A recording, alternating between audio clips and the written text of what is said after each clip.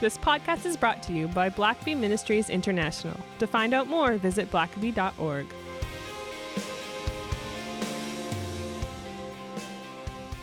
Welcome back, everyone, to the Richard Blackaby Leadership Podcast. My name is Sam Camp. I'm your host, and I'm being joined, as is always the case, by Richard Blackaby. It's good to be with you, Sam, this beautiful morning. It is a beautiful morning. We're getting a bit of a cold snap here in a Georgia spring. It's unseasonably cool. Yeah, it's like a nice Canadian summer day. Exactly.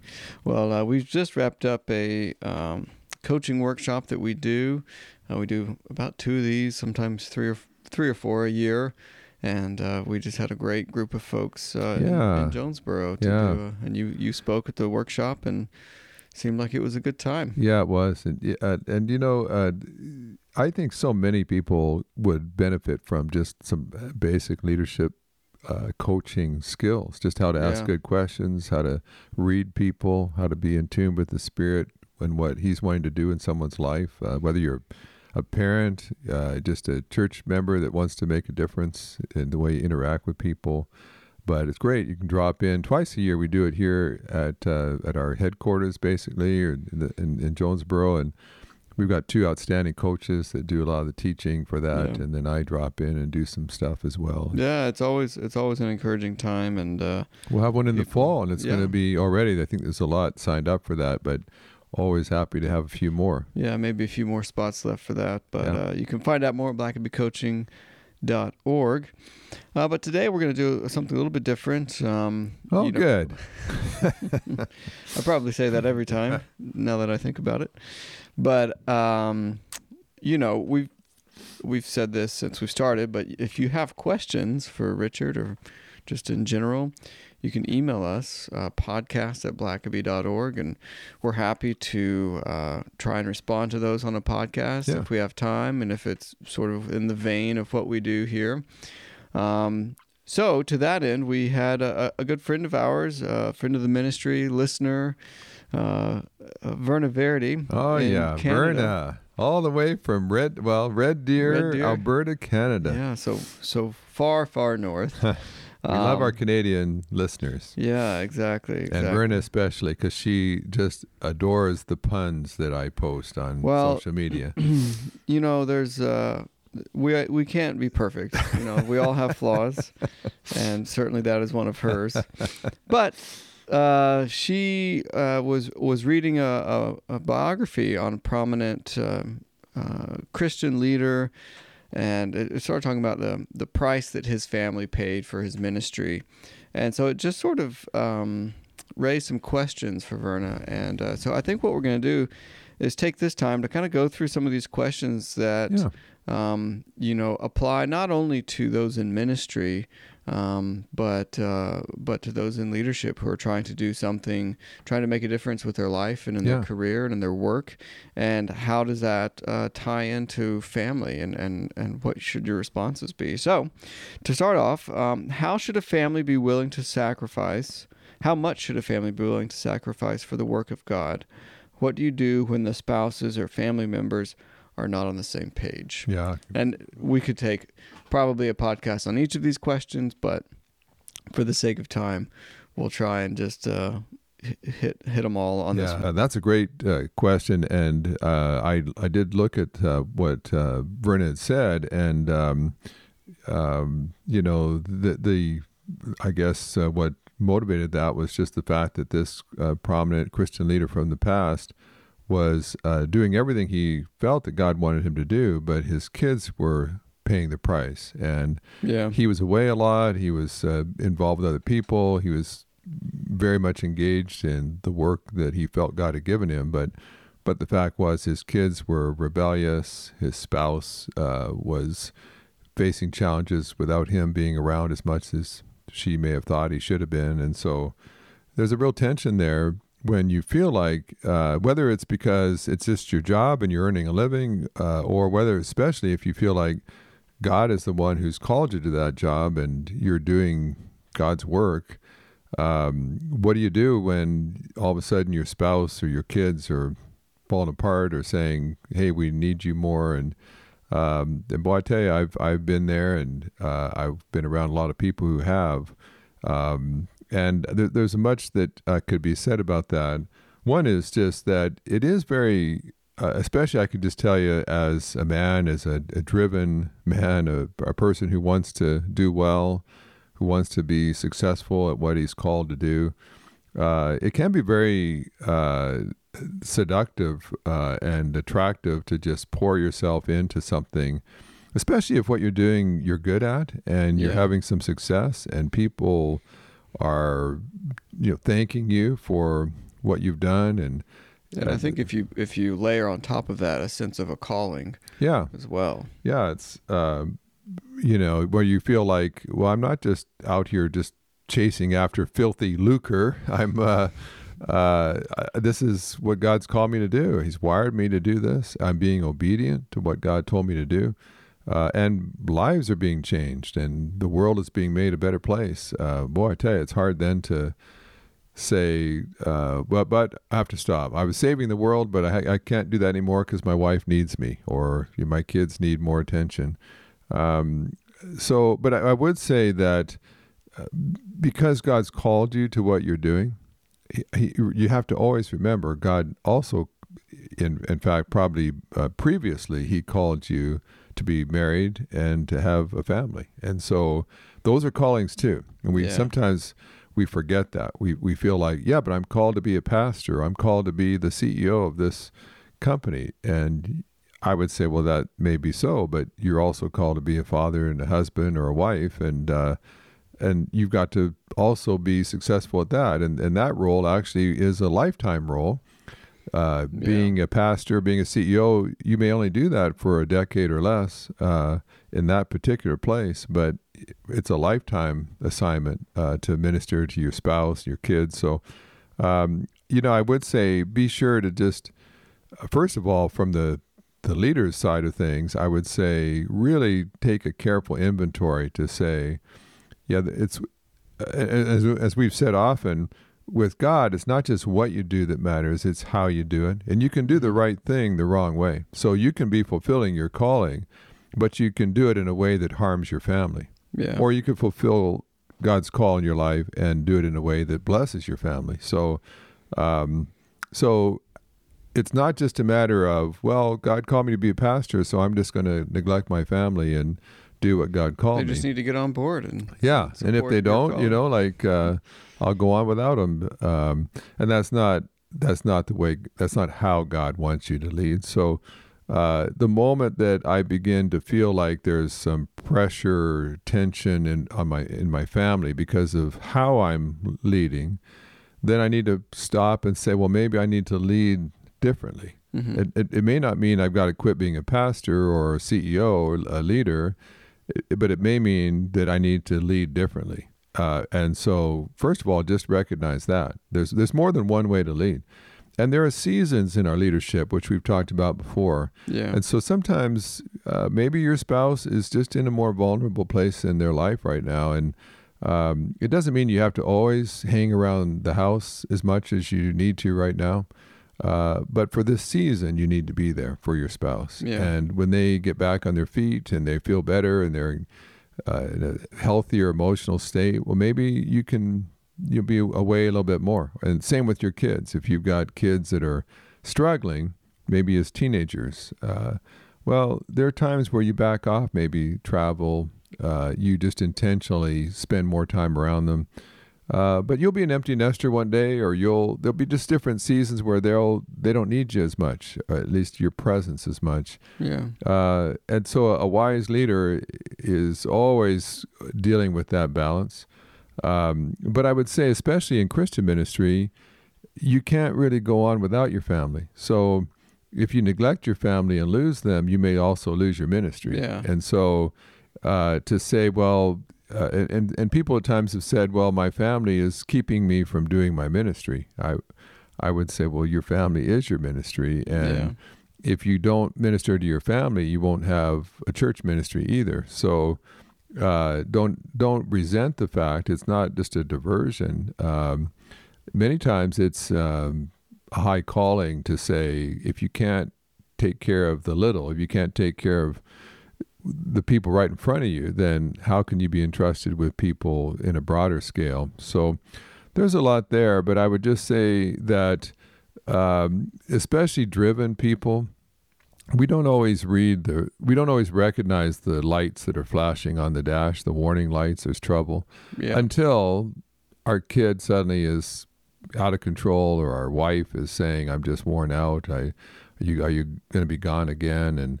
And so those often, although you can kind of resent that, I'll just be honest with you, there were times when I was in my drivenness that I just kind of resented the fact that my family might cause me to have to slow down, which is a terrible thing. I'm not proud of that, but but when you're really driven and you're going 90 miles an hour and you're getting lots of accolades from your work, to think, well, I've got to spend the evening just help my kid with his homework when I really want to write this book that I'm working on. Sometimes I think our family helps us to slow down. Yeah. And we need to slow down. And they're actually the means in which God uses to get us to. So you got to pay attention to them. And so, on the flip side, I think a family also needs just to be aware that you have to earn a living. You want to do a good quality work. And you're trying with the best of intentions to follow through with what you sense God wants you to do. So hopefully they can understand that, but you may need to make some adjustments so that you minimize the discomfort they have to experience for you to do that. Yeah, and I think ultimately it comes down to communication with your partner and with your family, because what works for one driven, high-performing individual in his family may not work for yours, and so that's a very tailored issue in some ways, I think, to just depending on the family dynamics, what makes sense. And just because one person doesn't mean it's going to be what works for you. And so keeping that communication open with your spouse. Well, the next question is how would you change the culture of an organization that still feels like they need to have 24/7 access to the leader, especially a pastor? How do you influence the culture of the staff who think they need to be available all the time to their people or to their congregation, this sort of constantly on mode? Yeah, and that's another good question. I know certainly in churches that's a big issue. Yeah, which I would say that probably ties into the first one. Yeah. If that's the culture, then the family dynamic is going to be an issue. And there's a lot there. When you're pastoring a smaller church or you're leading a smaller organization, you can be much more accessible, and you can spend time and hang out and go for lunch and walk the hallways and be available to folks, and you build this camaraderie, and you get to really love on your staff and invest in them, and there is some great value in being smaller where you have the ability to do that. Mm-hmm. But if you're gonna grow, you can't always lead that way. It doesn't mean you don't still care about people, but it means that you've got to be a little more protective of your time. You can't just spend all morning talking to one staff person. If you've got 100 of them, you've got to cover the ground. And at the same time, that open door policy. When I ran a seminary, when I was a pastor of a church, I've always tried to keep my door open and available. But I got to a certain point, especially when I was running a seminary, where I didn't necessarily just want to encourage spontaneous, just kind of drop in my door at any, a thought crosses your mind. Well, I'll just run up and, walk into the president's office and see what he thinks about this.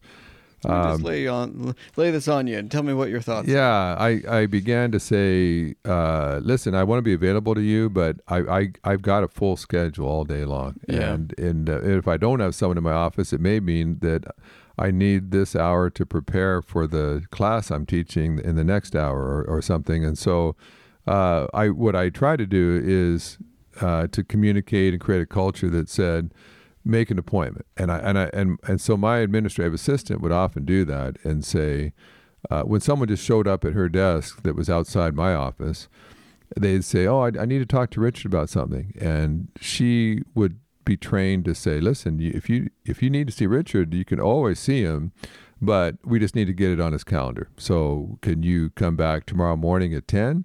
And I was trying to subtly send a message. I am available. If you need to talk to me, you can, but not necessarily just on the spur of the moment. And because you're interrupting, like my whole day is always planned. There's always something I'm doing. So I want to teach you to be prepared. And of course, and it's like this in the church as well. A thought crosses their mind. So I'll just call the pastor. I'll just call the staff person. And they haven't thought about it, and they haven't stopped to think, well, it is probably dinner time. That might not be a good time to call, or it is the evening. He was at the office all day when I could have checked with him, but I didn't think of it then. But now that he's home with his family, I'll just call him now.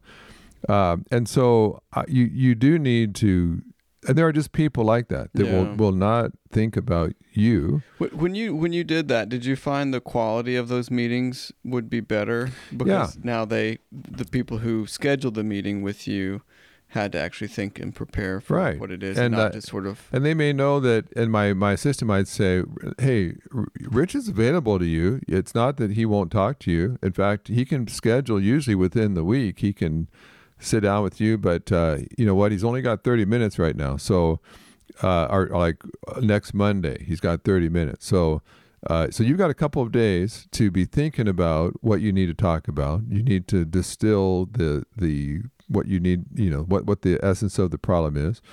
And when you come in, the clock's ticking. Not because he doesn't value you, that you're not an important person, but there's a bunch of other important people that he's scheduled all day as well. And so his next one is 30 minutes from now. So get focused. Don't chit chat and chase rabbits and talk about the weather. Come in and he's going to address that. And that's the same. And sometimes pastors feel like they can't do that in a church. But you can. And for me, everybody knows sometimes I'll just tell people when they want to just kind of bounce something off me in the hallway, I'm just on my way in from lunch and they see me walking and they want to ask me a question. Sometimes I'll say, listen, why don't you put that in an email to me? I'd like to be able to, I'm sitting here cold turkey trying to just think of a response. I'd rather you put the issues down, put the numbers down for me in an email. That's requiring some work on their part. Sometimes people just want you to do all the work for them, and you're not doing them or yourself any favors when they just want to lob something to you in the spur of the moment and leave it up to you to do all the heavy lifting. So I would often say, look, put that in an email. Let me look at it. I'll get back to you. And now the key is you have to get back. And so for me, I always answer emails. I always answer phone messages.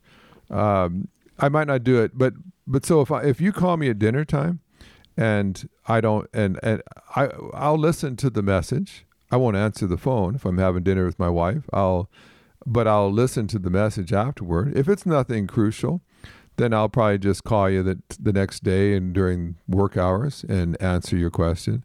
Or a lot of times I'll even send an email. I'll just answer you with an email. If you just wanted to know some information, I'll just send it to you by email so that I don't waste extra time chit-chatting. I just give you what you need to know. Yeah. And so they know full well. What I'm trying to tell you is you can't just snap your fingers and have the boss always at your beck and call to talk for as long as you want. But if you have a need, if you have a question, within 24 hours, typically you'll hear back from me and I'll have your answer or give you a response. So that's not, there's nothing gracious or Christ-like about people thinking that they should always have 24-hour access to you. But if you're their pastor, if you're their leader, they should know that within a reasonable amount of time, you will respond back to them. Even my mother, I've had to talk with her. A thought crosses her mind and she wants to talk to me about it. She picks up the phone and calls, but it's right at my dinner time. And my wife and I are just having our one time all day long where we sit down and we talk and get caught up. And so I see that it's my mother calling. I know that 95% of the time it's not an emergency. So I'll finish up with my wife, and when I'm done and we part ways for the evening, the next hour or two, I'll sit down, I'll call my mom back. And I've told her, I've said, Mom, if I know you, if you back in the day were having dinner with your family and the phone rang and your husband got up and left to answer the phone, even if it was from his mother, you'd be miffed that he left the dinner table, stopped interacting with his family to take a call. So I said, knowing that that's how you feel, I know that you will respect the fact that I'm not going to do that to my wife. Yeah. So, but you also know that if you leave me a message, you will hear back from me. I will call you before the evening's done. You're my mother. I won't wait long, but I won't stop my meal because you just suddenly wanted to chit chat. So, I think the people that don't do that are people that are too concerned about pleasing people and instead of taking control of their schedule. Yeah. And if you don't take control, other people will, and Right. people will abuse it over and over again, calling you at any whim of a thought. And you just need to be in charge of your own schedule, and you need to set the priorities of what you're working on. And we are such a distracted people as it is that we can't just, we need to find ways to focus, whether it's with people, with projects, and you can't let yourself just be constantly interrupted by anybody that just wants your time. So there's a lot there. You're protecting yourself, but you're also teaching all those you work with how to be prepared themselves and to be respectful of your time and to do their own homework so that when they do talk to you, they're ready to get to the task at hand. Well, good. Let's take a quick break here and we'll wrap up when we come back. God's people keep praying for God to transform Washington, Hollywood, or Wall Street, but revival always begins with God's people. If there ever was a time America needed spiritual reawakening, it's now. Currently, 70% of churches have plateaued or are in decline. More than 2/3 of young people who grew up attending church are leaving the faith before they graduate college. In The Solomon Promise, best-selling author Henry Blackaby shares the path to a renewal of faith in America and the restoration of holiness to God's people. Order now at blackabystore.org. Links will be in the show notes.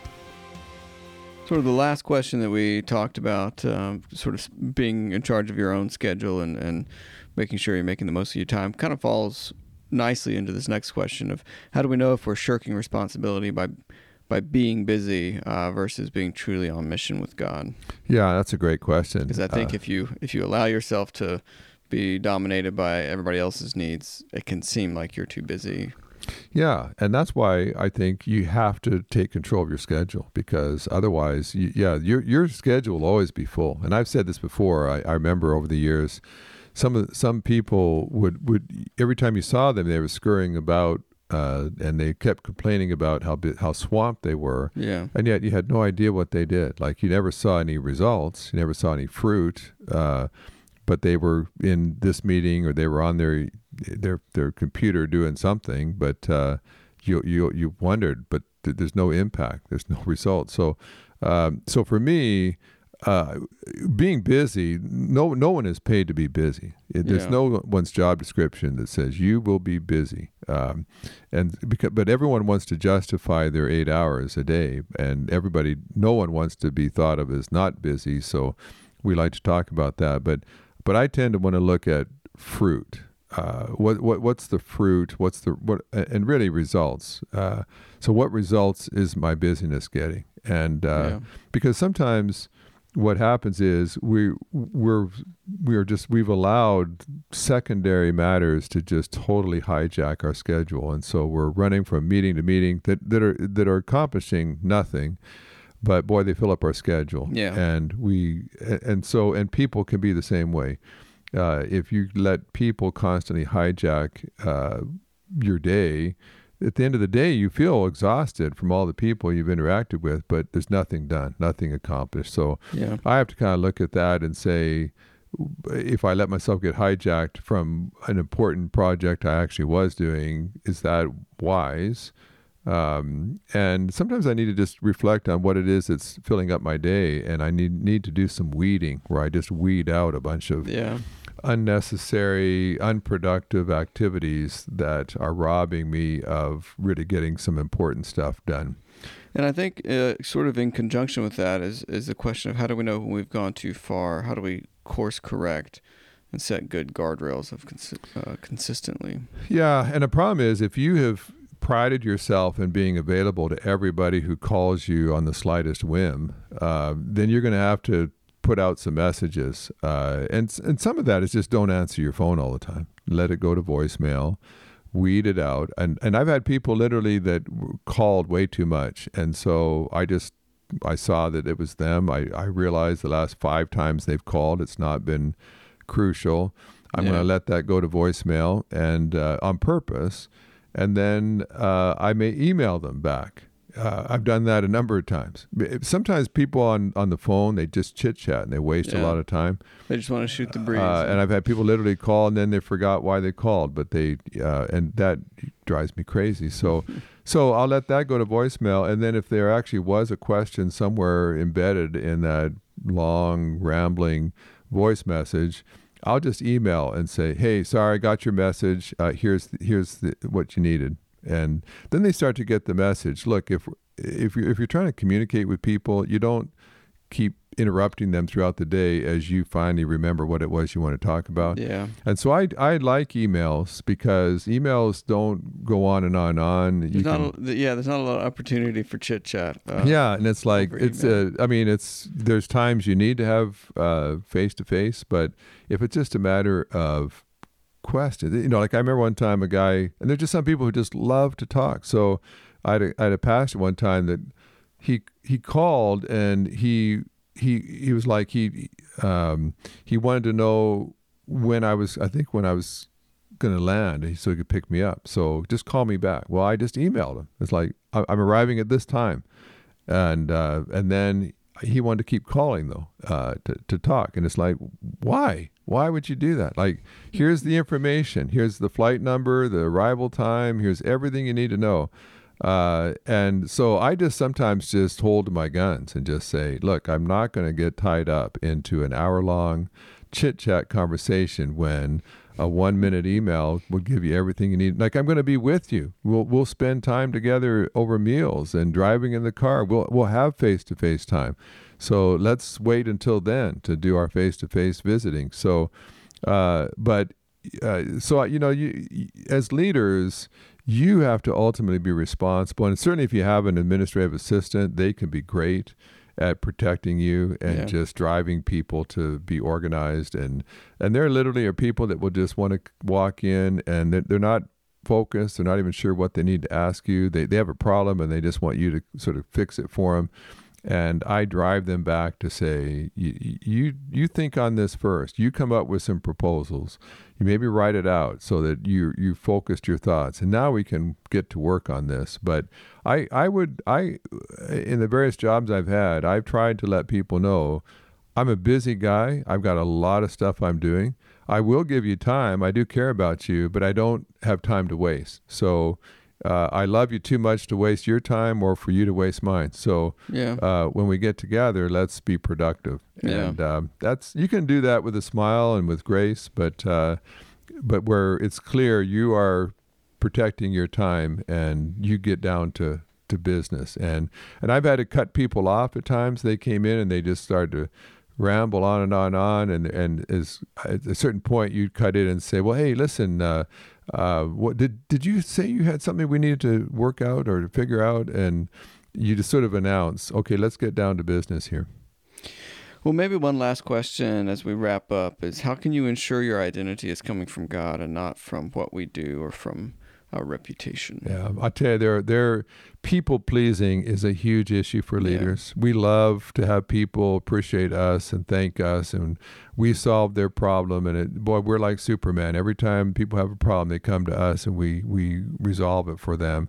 But that can suck you into an endless kind of trap of people just constantly coming and needing you, and they know that you'll always find time for them and you'll give them whatever they need. They can't get that from anyone else, but they know they can come to you and you'll solve their problem. And it feeds your ego, but it's poor leadership, and it will inevitably drive you to be doing secondary matters. So I've got to always look at just take an inventory sometime, just audit how you spent a week of your time, and not just what was on your calendar, but how long did you spend on that phone call? How long did you spend with people who just dropped in your office, and or conversations over the, by the drinking fountain? And before long, you realize, wow, like, why am I spending that much time? I didn't get this project done. I didn't get this report finished, but I spent all this time with talking to people, and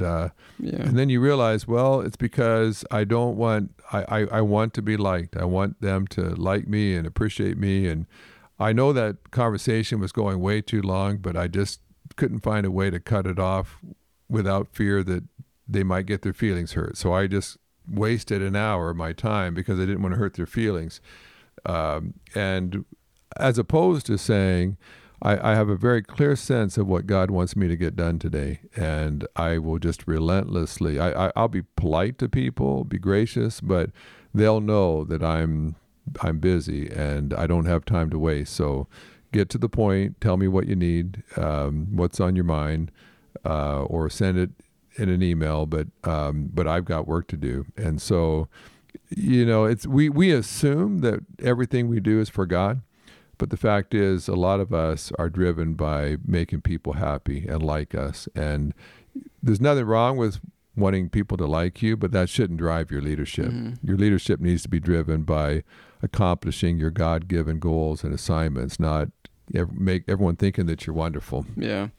Well, this has been good. And again, thanks to Verna for submitting the questions. She also just mentioned that she's got a group that wrapped up a study, Living Out of the Overflow, which is a great book that you've written, and encourage others to check that out. I just was actually with a group of pastors I dropped in with that from Tennessee, that it took a whole year just to walk through that one book, there's just a lot of great scripture and truths in there, and for a year they just worked through those chapters and questions. So sometimes you're looking for a good study. That Living Out of the Overflow is a great one for leaders. Yeah, it really is. And once again, to all those listening, submit those questions if you've got them. And we try to do our best to answer those and get them here on the podcast. Podcast@blackabee.org is the email address. And until next time. All right. Thanks for listening to the podcast. If this is something you enjoyed, it really makes a difference if you leave a review and a 5-star rating on Apple Podcasts or wherever you listen. Don't forget to subscribe and share with your friends. We always love hearing from our listeners, so email us at podcast@blackabee.org.